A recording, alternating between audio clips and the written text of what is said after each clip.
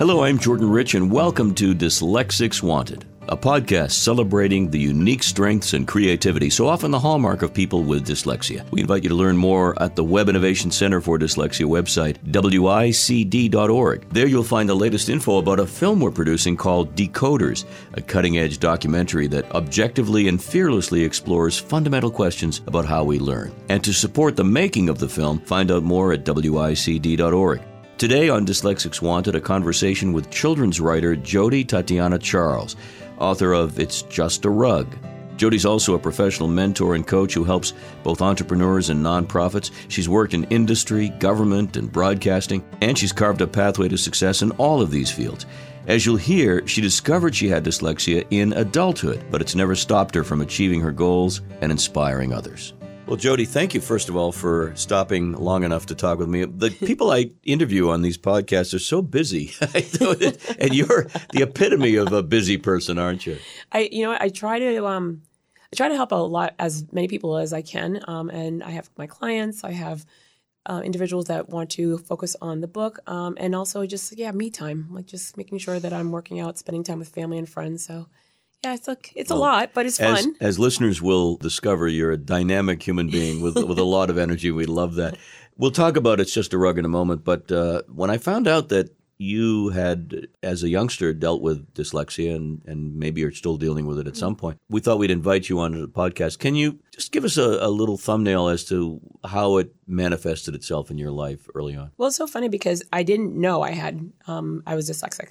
When I was younger, I noticed that it was harder for me to read, and I shouldn't say read, but harder for me to learn things. I always thought that I wasn't the smartest kid in the world. It was just like a personal thing, or at least I made it a personal thing. Mm-hmm. And my parents always encouraged me that there's always ways to learn, and it doesn't have to be the way that one would assume. So my sister always got the straight A's, and she always was able to absorb books and absorb things that were happening in the classroom very, very quickly. And for me, it was a struggle. But before we move on, you said your parents always supported you in a sense. Absolutely. That is so important. Mm-hmm. Obviously, it's an understatement. But in your case, tell me about your parents and about your background, because it's pretty cool. Yeah, so I'm first generation born in America, conceived in Haiti, born in the U.S.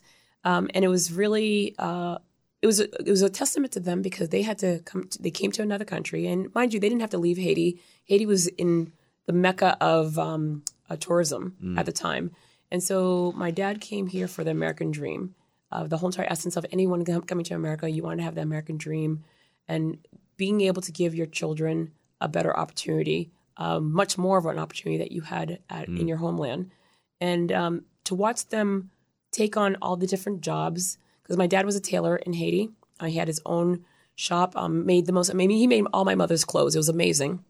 My mother was a beautician. That's what she went to school for, but it didn't work out over here where my dad came into America, worked at Barney's, and realized I cannot raise a family off of what I can get paid here. So he started just figuring out what kind of jobs that made more sense. And then he ended up working at H.B. Hood for 25 years.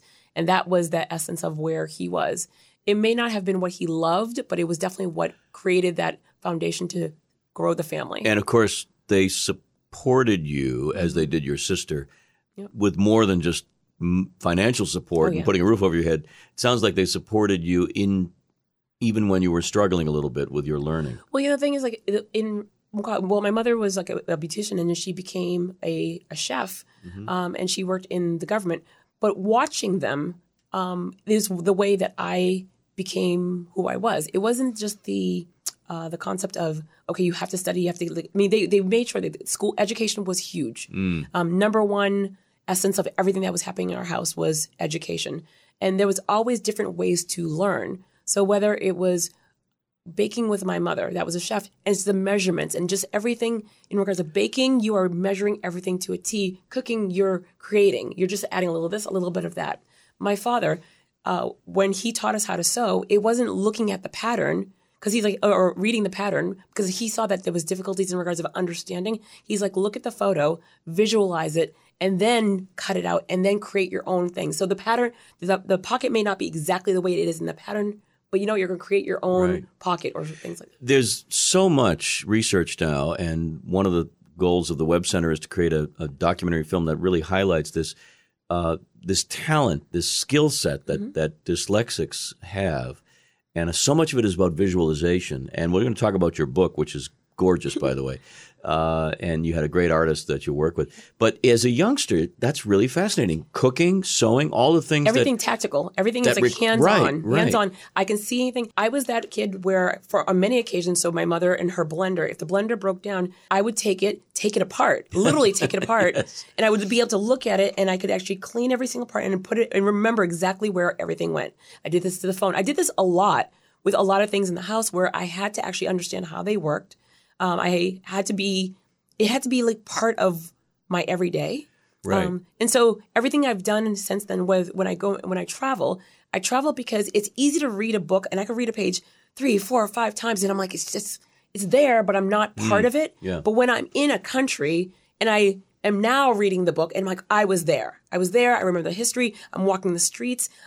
Everything about it is real. In a strange sense, that's the way I learn. I'm not dyslexic, but I find when I'm reading a history of something, I read it and so forth. I digest what I can. But when I'm in a place, I went to Britain years ago and walked through the Abbey and said, oh, my God, I now understand how all these kings and queens did what they did and where they came in history. Yeah. But I think that's really – now, take us back to your school days. Mm-hmm. Did all of that stuff that you were doing at home with the support of your parents, learning all these great things and methods, did it transfer to school ultimately? Were you able to get better at the school learning process because of that? Well, it's funny because I was always told I had to get A's, and there was no way around it. You had to get A's without lying, stealing, cheating, killing anyone to get to the A. All right. And so it was always that playing tricks with myself to, like, if I'm reading, I would read backwards. I would read backwards because that for me seemed normal, to not read from the back of the book to the front, but I would read from top to bottom. Again, that was normal. I could read up the mirror. I could write backwards. There's certain things that I just did that I thought were normal for me. Mm-hmm. I didn't watch other kids doing it. And it was funny because I went to an exhibit and it was Da Vinci. And all these things that I was doing, he did years ago. And I'm like, oh my God, that's like really cool. So I gravitated towards him. Even just the simple things as in when I was in class, and I remember I was always put in special ed classes. They never knew why I wasn't slower, and they would just use the excuse, well, English is not her first language, or there was always an excuse because no one could explain why she's getting the A's, but she's just slower moving to get to that A.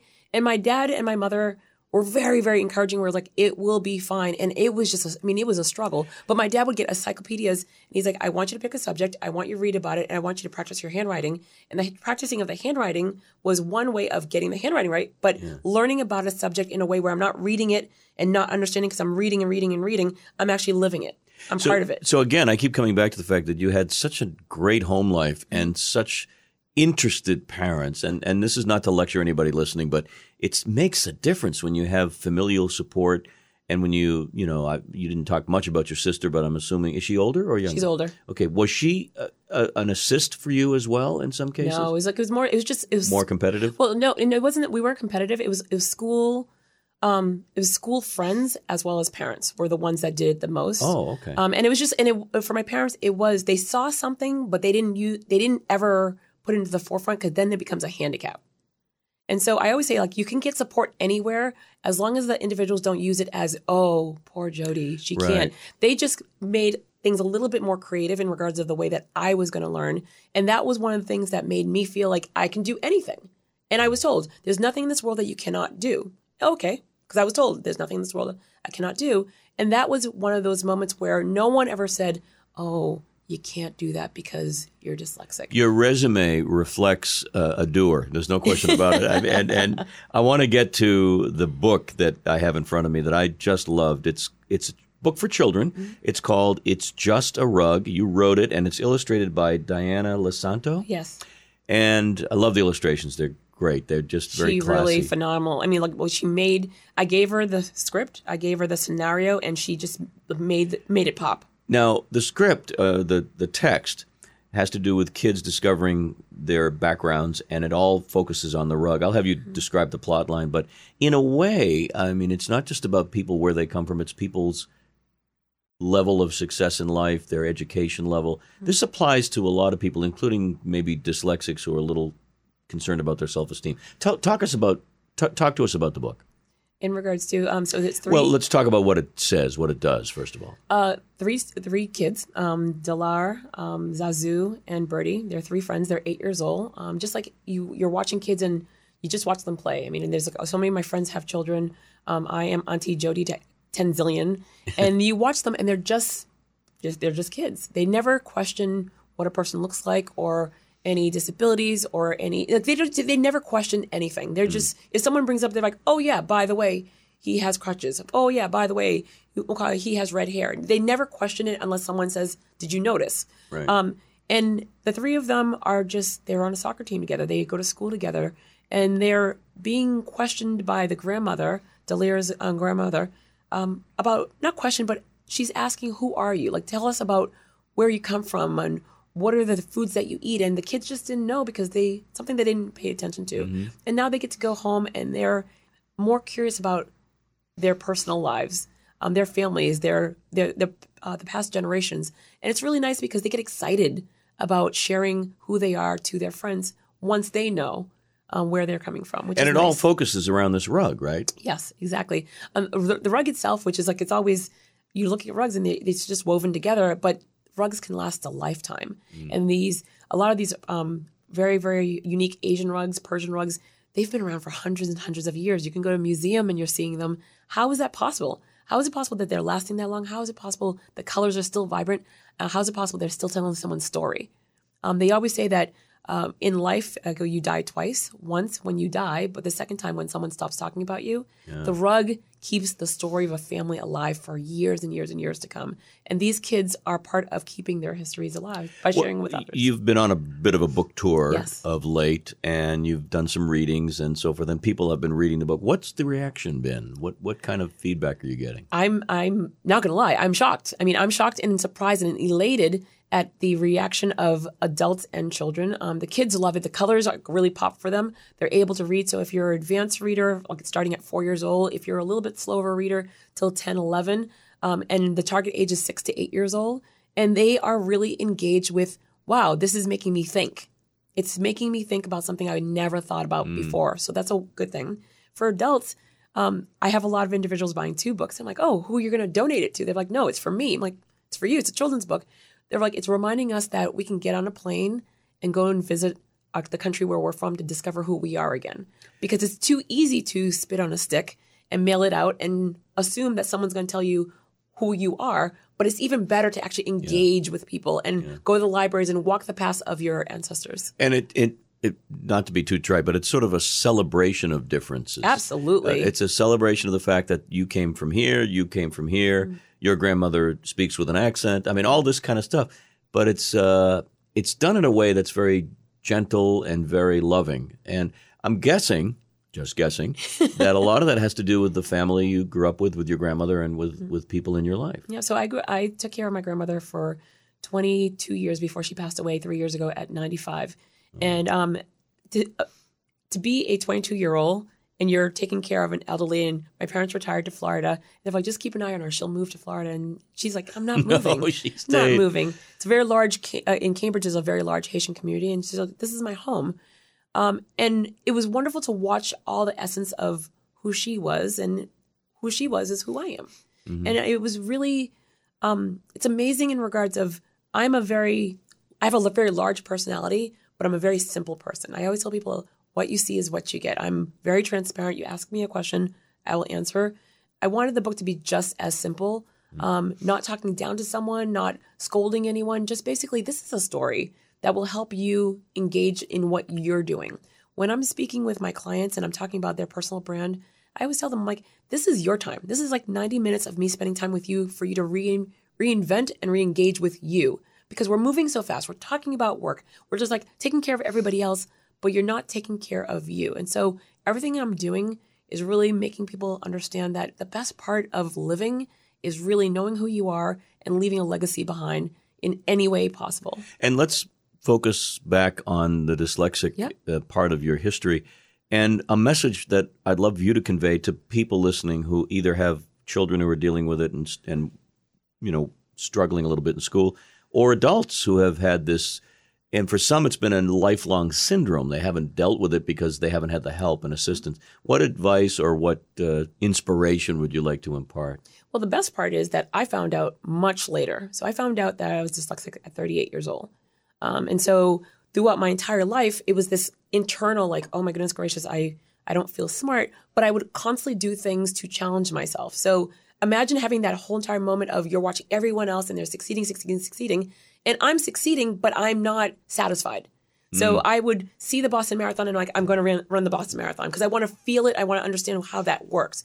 Everything that I've done, I needed to experience it. So when I decided that I was going to go for my MBA, I had to take the dreaded GMATs. Yes. And as a individual who has dyslexia or any learning disability, those tests are just brutal. They're very, very difficult. And I took the test. It was like an obscene amount of times that I took that test because I never could pass a certain score. And when I was applying, MIT was my number one school of choice. And it was funny because they were amazing. And they're like, we don't understand how you could have this resume and this personality, and yet you can't pass this standardized test. I'm like, I can't. I mean, and I've done everything. I hired tutors. I did everything under the sun. And it was just so frustrating that it just didn't work out. And then when I ended up going to Babson, it was a better fit because they understood, even just in my interview, they asked me a simple question where, hey, so we see that you've run a Boston Marathon. I'm like, yeah. They were like, walk us through the process. Like, what? So of course I'm studying for these specific questions that I heard they would ask you during an interview for MBA. And she just walked me through. She just asked me questions about, walk me through everything that you did to train for a marathon. And I'm like, talking. Right. And she's like, all right, thank you. And I'm like, oh my God, what just happened here?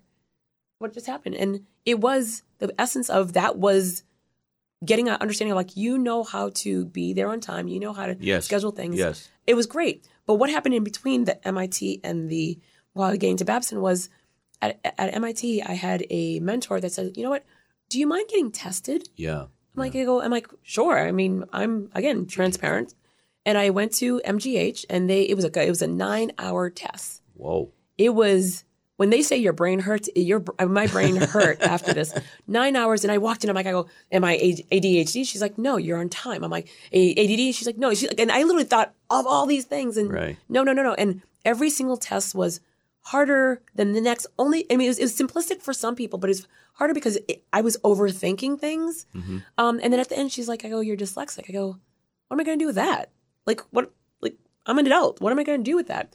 And she's like, I go, do you notice this? And she started naming all these different things that I should be aware of. I'm like, I already do this. Everything that I met with, I already found a way to fix it. Right. You had compensated exactly my entire life, not even knowing the diagnosis. Exactly. And just to follow up on that is, okay, you get the diagnosis.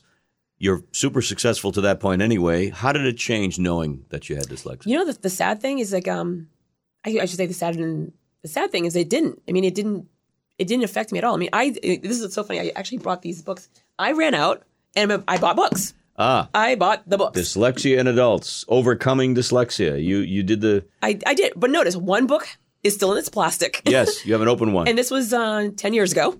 Okay. Still in the plastic, and one is not.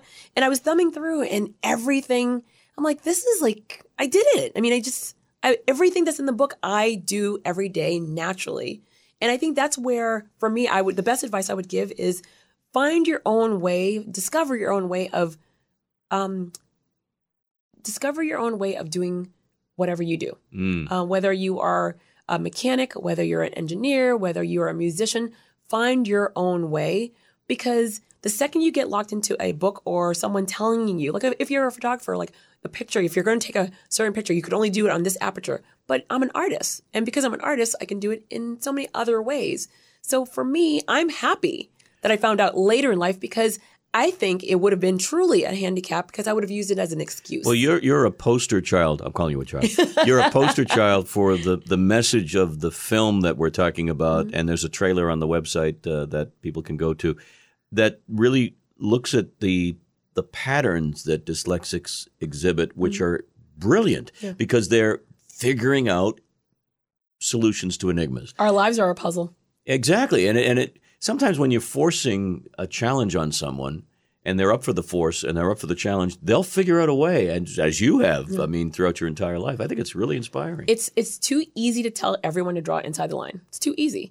I don't want to draw inside the line. I don't do things like everyone else. I'm not a fan of reading a manual before I go on a trip. I want to go on the trip and figuring out. I want to talk to people. I am that person that says good morning to everyone. And my cousins are always like, stop saying good morning to everyone. I'm like, if they make eye contact, I'm going to sit there and talk to them. I want to engage. Well, so let's go out. I think that's what it's interesting about you writing this book for children. Children's writing is very difficult, by the way. People think, oh, it's easy. How many harder pages? Than I thought. Much harder, because the messaging has to be direct and really on their level. But I think it's really a testament to people, with anyone with the dyslexic issue, to be able to not only read a book, but to write a book. Yeah. So congratulations. Thank you so very much. It was great because I got to write freely. I'm a big fan of writing, like paper and pen. Yes. I don't want to be in front of the computer. It's a distraction for me. And so as I wrote, I just wrote as I saw. I was imagining things that were happening throughout my life, and I just started putting them together. I had Post-it notes all over my wall. I had situations in the past where I would watch individuals being mean to their counterparts. Not respecting different cultures or using different cultures as a platform where, like, look at all the people that I have on my team that are all diverse. And I'm like, you know what? It doesn't make sense. But every single time I saw the lemons, I took them and turned them into lemonades. I again, it was a wall full of Post-it cards.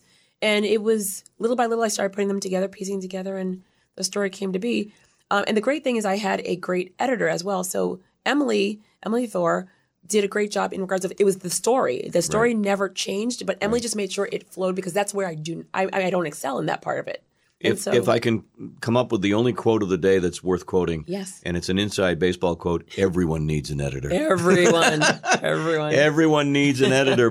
I've been an editor and I've needed editing, because that fine tuning is another eyeball, and it makes so much of a difference. Well, the best thing about an editor is the fact that, especially with Emily, she never changed the story. Yeah, the story never changed. Like, just I'm reading it, made it flow even better. It was every single time. Same thing with, I would get in our Dropbox, I'd get an alert on my phone, and I would see the photos, and I'm like, I can't believe she was in my head. And with Emily, I'm like, I go, that's exactly what I meant to say, but I didn't want to use that word. And we would go back and forth with certain words, and she would just double check. Are you sure you want to use this word? I go, I do. I really want to use this word because it makes more sense to kids.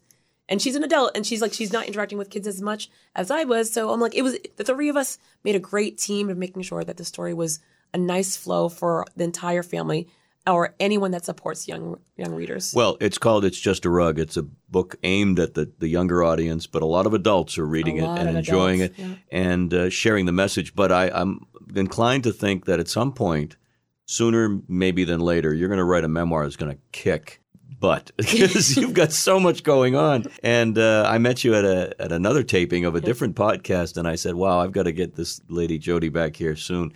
But thank you for spending a few minutes sharing. Oh, you're so very welcome. I really do appreciate your time. And tell everybody how they can find you on the web. What's the best way? You could just go to www.itsjustarug.com. So justarug.com. It's justarug.com. Perfect. And it's there's a listing of everywhere around the world, which is really cool. Everywhere around the world that you could purchase the book, which is really cool. That's fantastic. We wish you phenomenal success, continued phenomenal success. But I do want to say one thing. For yes. anyone out there, everyone has a story, and everyone has a story that should be told to leave their legacy behind. Do not let anything be a hindrance to your successes. So I implore everyone out there, find something that you love to do and just do it. And don't let anyone get in your way, because then you just fall into the cracks of just being like everybody else. So stand out. I love it. You're ending with a great bon mot, a beautiful beautiful statement of fact from your point of view, and I agree. Thank you so much Thank you. for joining us, Jody. Thank you so very much. Thank you for listening to Dyslexics Wanted. Feel free to contact us here at our website, wicd.org. And there you'll learn more about how you can support the documentary film Decoders, which is currently in production. We welcome guest or topic suggestions for this podcast. Dyslexics Wanted is available on all major platforms, including Apple, and is a production of the Web Innovation Center for Dyslexia. I'm Jordan Rich, wishing you a great day.